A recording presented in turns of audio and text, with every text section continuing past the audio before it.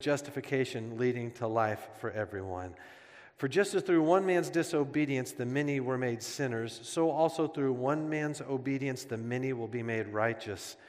The law came along to multiply the trespass, but where sin multiplied, grace multiplied even more, so that just as sin reigned in death, so also grace will reign through righteousness, resulting in eternal life through Jesus Christ our Lord. There is a lot going on in this passage, and we're going to do a bit of sipping from the fire hydrant this morning. But let me simplify this for you in the clearest possible way. What is this passage about? It is about the gospel. It is a gospel explainer. And even then, it's only really about two different aspects of the gospel. First of all, Paul describes to us the impact of Adam's sin. So it's describing our need, our brokenness, our sinfulness.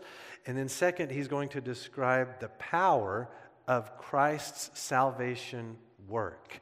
So it's about the gospel. We're going to focus on our sin, focus on salvation, and then we have chapter 5 nailed down. So what does Paul give us this morning when it comes to explaining the gospel? These two essential truths. And the first truth is this. It's that Adam's sin and penalty belong to all who exist. Paul, in familiar fashion for the book of Romans, begins with bad news. Adam's sin and penalty belong to all who exist. Do you exist? Does your heart beat? Are your lungs pumping today? Paul's speaking about you. Adam's sin and penalty belongs to all who exist. And so look at verse 12 with me. See what Paul says here. He says, therefore, just as sin entered the world through one man and death through sin, in this way, death spread to all people because all sinned.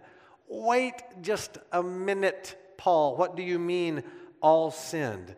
We didn't all sin in the garden. Adam sinned in the garden. How can I be held accountable for something I didn't do? That's not fair.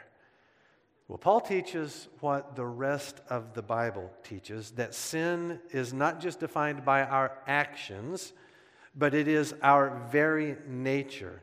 So we're not just sinners because of what we do. We are sinners because of who we are. Sin is in our actions. Sin is in our words and our deeds. But sin is also sort of at this DNA level. It is core to human existence. When Adam sinned, he sinned as the representative for all humanity.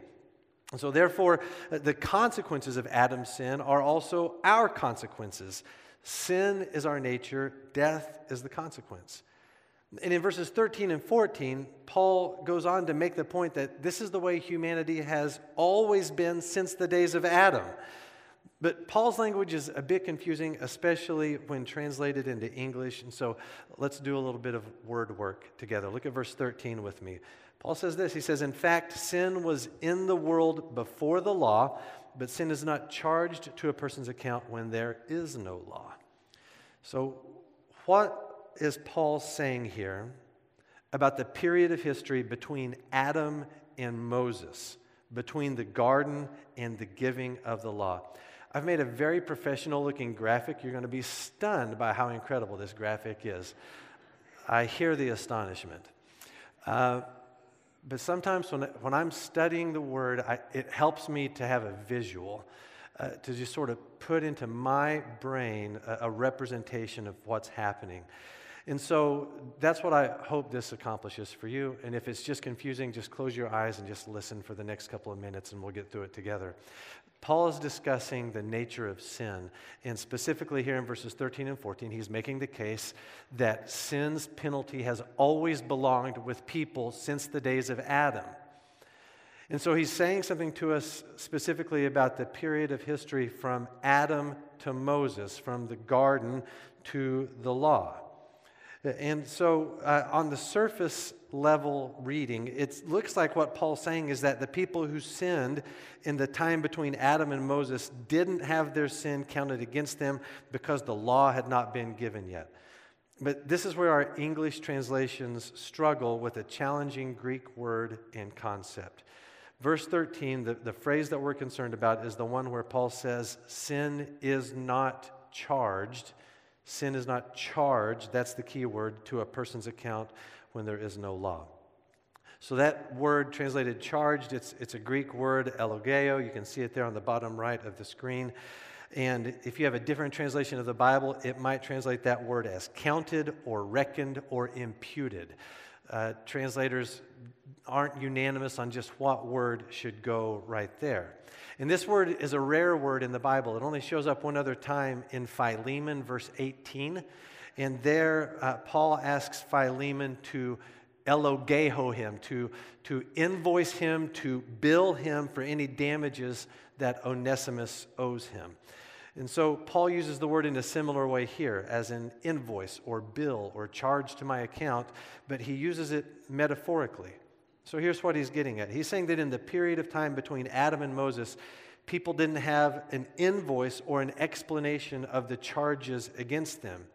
It's not that people sinned less before the law and then sinned more after the law. It's not that they sinned and were treated as innocent before the law, but after the law they sinned and were treated as guilty.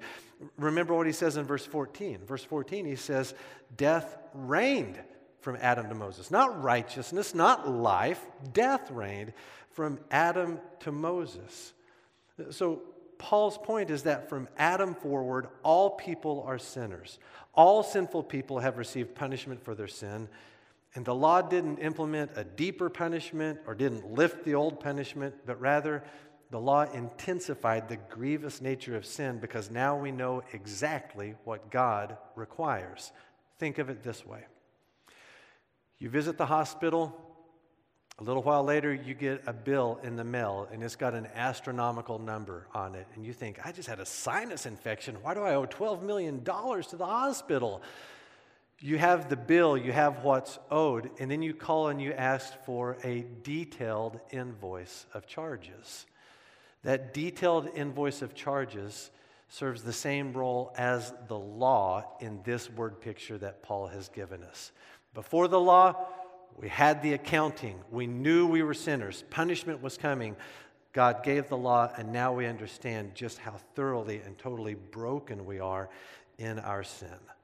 So in verse 12, all people have sinned. In verses 13 and 14, death reigned from Adam to Moses. What was true then of the power of sin is true now. This has always been consistent in human history. Adam's sin and penalty belongs to all who exist.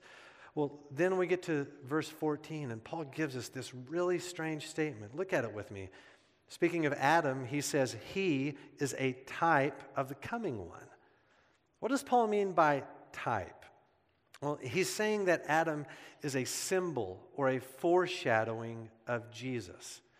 In what way is Adam a foreshadowing of Jesus? That seems like a weird thing to say, especially since through this one man sin entered the world and all sinned and death reigned. So Adam was a foreshadowing of Jesus in one specific way. Adam's actions impacted all of humanity that came after him. And in that same way, Christ's actions will also impact humanity. When Paul says that Adam is like the coming one, or he's a type of Christ, he's not speaking to Adam's moral fiber or his accomplishments in obedience to God, nor is he talking about deficiencies in the character of Jesus, as if Jesus is a sinner or potentially a sinner. What he's saying is that Adam's actions affected humanity, and so Christ's actions will also affect humanity. That's how Adam is a type of the coming one. In that way, they are like each other, but in a host of other ways, they are massively unlike each other. This is the type of stuff that makes for great worship songs. If I were to write one, it would be called Christ, the True and Better Adam, that you just sang a few minutes ago. When we sang that song, what we're saying is that there's a likeness between these two. Adam is a type of Christ, but Jesus exceeds Adam. His obedience will impact humanity in the way of righteousness and salvation for all who believe. Now, This is where you finally get to voice the objection that you've been holding on to since verse 12. You've been so patient just to hold on to it and to wait your turn. Now it's your time. Here's the objection. Your objection is this: it is not fair that I'm held accountable for Adam's sin. I should be judged on my own life, not Adam's. The game is stacked against me from the beginning. It's not fair. If I were in the garden, I could have succeeded where Adam failed. I didn't elect him as my representative. I didn't vote for him. So why should I be held accountable for Adam's failure? It's a great objection. It's an important objection. And I want to address it by introducing to you a theological concept that you might just roll your eyes at, and that's okay. But it's an important way of understanding and thinking about the gospel story. From this passage, we learn of a theological concept, an idea called federal headship. What did you learn about at church today? We learned about federal headship. This term means that our standing with God is defined by who our representative is. And we have two options. We are either going to be represented before God by Adam, or we are represented before God by Christ. So are you saying that I'm not accountable for my sin? No, you are. We are accountable for our sin, for our individual personal sin, yes.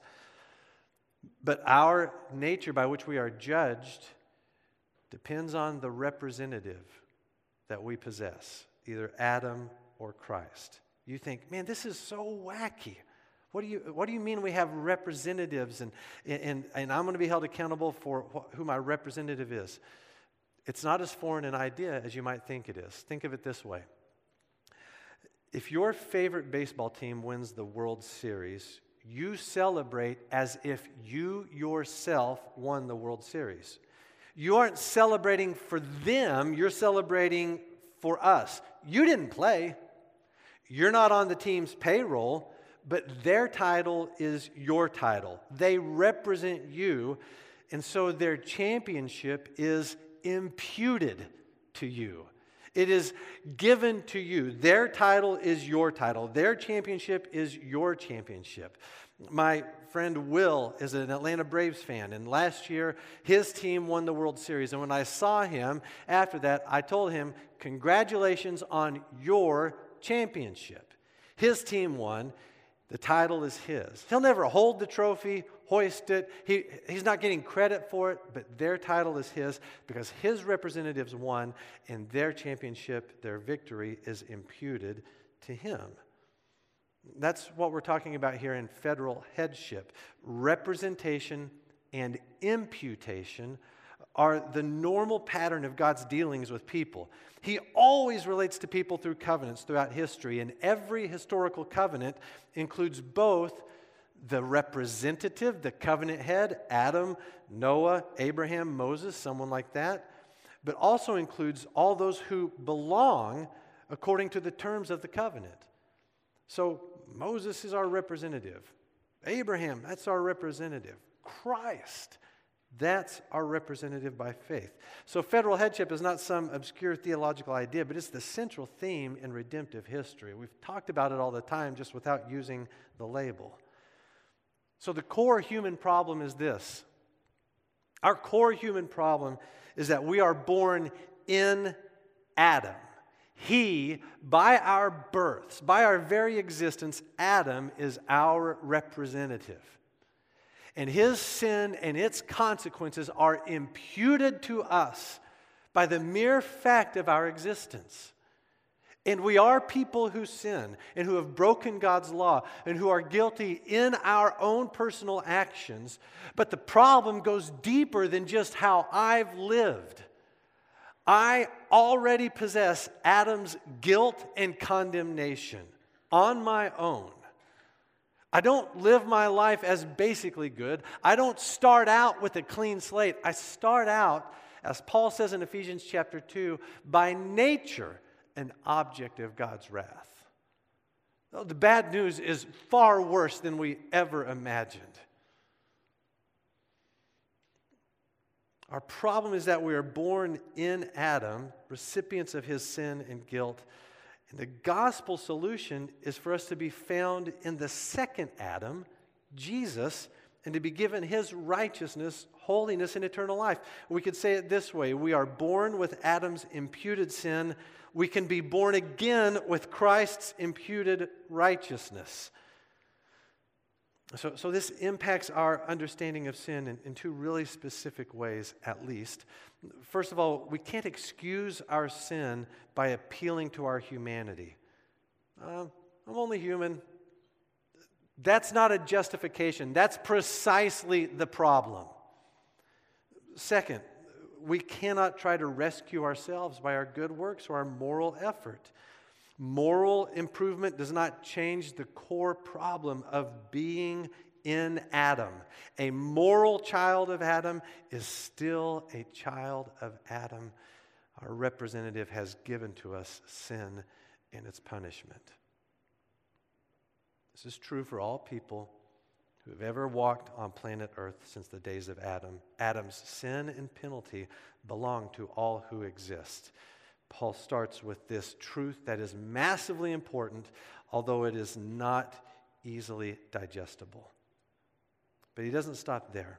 This ultimately is a passage of victory. The tone of rejoicing that carried us through verse 11 continues from verse 12 to the end of the chapter. And here's where the rejoicing starts, with this second truth that Paul gives us, that Christ's grace and victory belong to all who believe. Adam's sin and penalty belong to all who exist, but Christ's grace and victory belong to all who believe. So Paul has just described the sad state of humanity in Adam. That's the bad news of federal headship, but here's the good news. There's lots of good news, overwhelming good news. And Paul starts with a headline at the beginning of verse 15. Look what he says there at the beginning of verse 15. He says, "But the gift is not like the trespass." What's the gift? Well, the gift is the free gift of salvation through faith in Jesus Christ. And what's the trespass? Well, that's our sin and its punishment. And so Paul gives us this little sentence that serves as a headline to a massive story about the good news that comes to us through Jesus Christ. It's the understatement of the millennium. The gift is not like the trespass. Yeah, it's not like the trespass. It is infinitely greater, better, more incredible. How amazing is our Savior's love for us type of headline. So what Paul's going to do in the next 7 verses is this sort of counterpoint between what Adam has done and what Christ has accomplished. Every one of these verses, verse 15 to verse 21, he'll give us an Adam example followed by a Christ example. Point, counterpoint. Adam failed in this way, but Christ is victorious for us in this way. Now, I've done my best to show you this with a really incredible chart that I've put together. I mean, it is a day for graphic design. So just buckle your seatbelts. You're about to be stunned at this chart. You're going to see, The chart has 3 columns on it. The far left column are the verse numbers. To the right of that is the description in each verse of what Adam has done. Here's the negative things Adam has done. The column to the right of that are the accomplishments of Christ's obedience. You can see the point, counterpoint as Paul walks through these verses. And I don't know any other way to treat them, but for us to walk through them together. Let's dive in briefly, quickly. Verse 15, Paul says this, "For if by one man's trespass the many died, how much more have the grace of God and the gift which comes through the grace of the one man, Jesus Christ, overflowed to the many?" So the key phrase here is how much more. He acknowledges that through one man's trespass, Adam's trespass, many died. We've inherited his sin and his penalty. If that's true, how much more has the grace of God and the gift of grace come through Jesus Christ to the many? So the grace of Christ does not merely match the damage of Adam's sin, it exceeds it in every possible quantitative and qualitative way. He completely and totally overwhelms, His grace overwhelms the sin and punishment of Adam.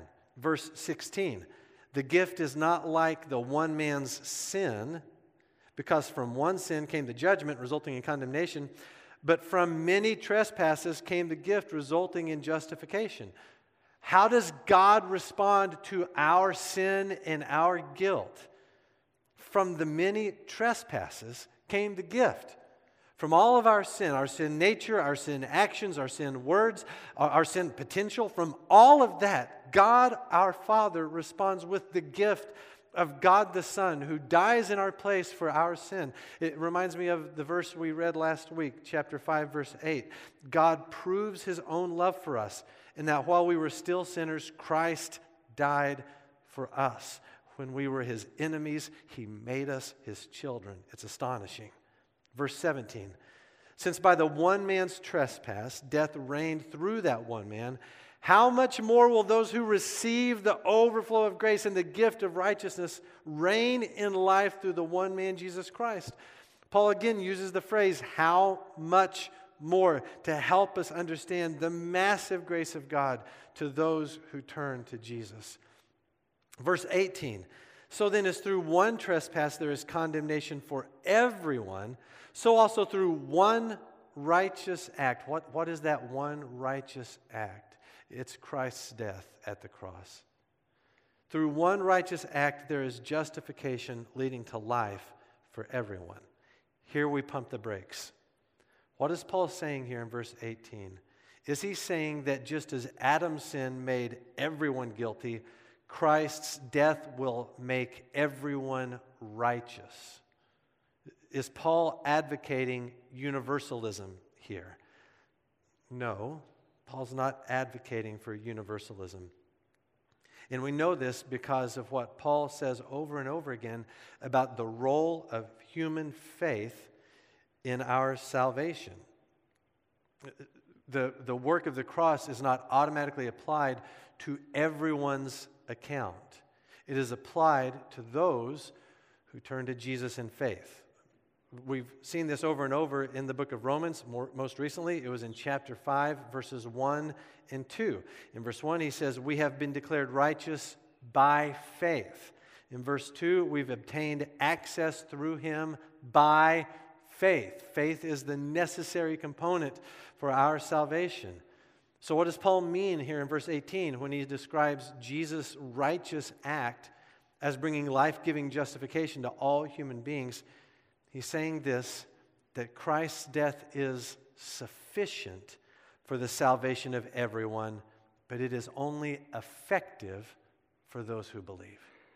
It's sufficient for everyone. It is effective only for those who have faith. God's grace is offered to all people. It is received only by those who believe. Verse 19. He continues his counterpoint. For just as through one man's disobedience the many were made sinners, so also through one man's obedience the many will be made righteous. When the Bible speaks of Christ's obedience, it's speaking of His submission to the Father's will to go to the cross and bear the sins of those who believe. And so because of the Son's obedience, the Father's wrath has been satisfied, and we are given the righteousness of our representative, Jesus Christ. And then verse 20, the law came along to multiply the trespass. But where sin multiplied, grace multiplied even more. Over and over he uses this language. How much more? Overflowing, even more. Contrary to popular belief, the law was not an answer to the problem of human rebellion against God. The law only revealed us to be broken as we are in our sin. But where that sin multiplied and intensified, grace multiplied even more. And so, Christian, you can take heart. Your sin cannot outpace the grace of God. God's grace is not given to you in the same measure you sin. As I've already said, it's given even more. And so if you are here today doubting your salvation, fearing the consequences of sin from your past or your present, brothers and sisters, sit with verse 20 until you believe it. That where sin multiplied, grace multiplied even more. And then finally, verse 21, Paul says this. He says, so that just as sin reigned in death, so also grace will reign through righteousness. Paul speaks here of the reign of sin and the reign of grace, two very different monarchies. Think back to Genesis chapter 1, verse 28. God's first command to Adam and Eve was this: be fruitful, multiply, fill the earth and subdue it, rule the fish of the sea, the birds of the sky, and every creature that crawls on the earth. So in God's original design, we were meant to be vice regents with God, reigning over creation. But when Adam sinned, our rule over the world was upended, and now the world rules over us. But through faith in Christ, the original order is restored so that sin no longer reigns. Rather, grace reigns through righteousness. Look at how the passage ends, ultimately. The last line of verse 20. Grace will reign through righteousness, resulting in eternal life through Jesus Christ our Lord. We started this journey, verse 12, with sin and death entering the world through Adam. We end in verse 21 with eternal life through Jesus Christ our Lord. Adam's curse is removed and God's gift is ours. What have you learned about the gospel today? Paul has shown us two aspects of the gospel that will equip us for all kinds of kingdom service. The first is that Adam's sin and penalty belong to all who exist. The second is that Christ's grace and victory belong to all who believe. So what are you supposed to do with these lessons? And there's only about 8,000 different applications. Let's go by them one by one. I'll just give you a few. Paul's words may help you in a gospel conversation with another person. That person may esteem themselves as moral and good, but they have to know they share Adam's guilt before they can receive Christ's gift. Don't fall into the trap of getting into a debate about what is sin and what is not sin. It doesn't matter how that debate ends. The reality of Adam's sin is true for every one of us. We are sinners, carrying the penalty of our sin apart from faith in Christ because of Adam's guilt. Paul's words may add to your courage. When our culture preaches a message of human accomplishment and goodness and triumphalism, you are anchored in the biblical truth that we are deeply broken and in need of Christ. That sort of stance takes real courage. Paul's words should inform the kind of church that we are. We are a gospel-centered, God-glorifying church, not a church that focuses on God as a means to our preferred ends, but a church with Christ at the center, and you as a member of this church hold us to that. Paul's words should inform the way we treat other people. If God responded to our many trespasses with the gift of His Son for our salvation, then we should never hesitate in loving our neighbor as ourselves. Paul's words should amplify our praise of God. We were dead in our sin, but now we rejoice in God through our Lord Jesus Christ, who has given us eternal life. And there's one more way that Paul's words might be useful to you. If you are not a follower of Jesus Christ, then Paul's words are an invitation to you to believe. With Adam as your representative, you are in a dark place spiritually. You are guilty and already condemned. Again, you might say, I'm not being treated fairly. And look, I would agree in part. It is fair to be punished for our wrongdoing. That's fair. But God laid your sins on Jesus Christ at the cross. That wasn't fair. But that's the plan from before the very beginning. God laid your sins on Jesus Christ at the cross, and He credits the righteousness of His Son to you when you believe. God has not given us what we deserve. He has given us what Jesus deserves. And He has given us blessing for curse, justification for condemnation, life for death, hope for despair. God is just. And if you will put your trust in Jesus for your salvation, the result will be eternal life. So, brothers and sisters, Paul described our salvation this way in Ephesians chapter 2, verse 8, a line you're familiar with. For by grace you have been saved through faith. This is not your own doing. It is the gift of God. With that gift in hand, let's live it. Would you pray with me, please? Father, thank you for this gift. A gift that comes through your astounding love. A gift secured by the true and better Adam. Thank you for the gift of eternal life through faith in Jesus Christ. Lord, I'm grateful that by faith we have a new representative. And with that representative, we are given credit for his righteousness and holiness. And thank you that with that right standing before you, you empower us. Holy Spirit, you empower us to live in your way, to pursue truth, to glorify you with our words and our actions. And so I pray that you would pour out encouragement and courage and strength and worship into us as we consider the glories of being saved by Christ. And as I've prayed coming into this week, Lord God, would you open the eyes of faith this morning of friends in here that don't know you, who have worked in their own power to earn a salvation that is not earned, it is given, it is a free gift. And instead today, give them the joy of letting Christ work on their behalf, to turn to him in faith and to know eternal life. It's in Jesus' name we pray. Amen.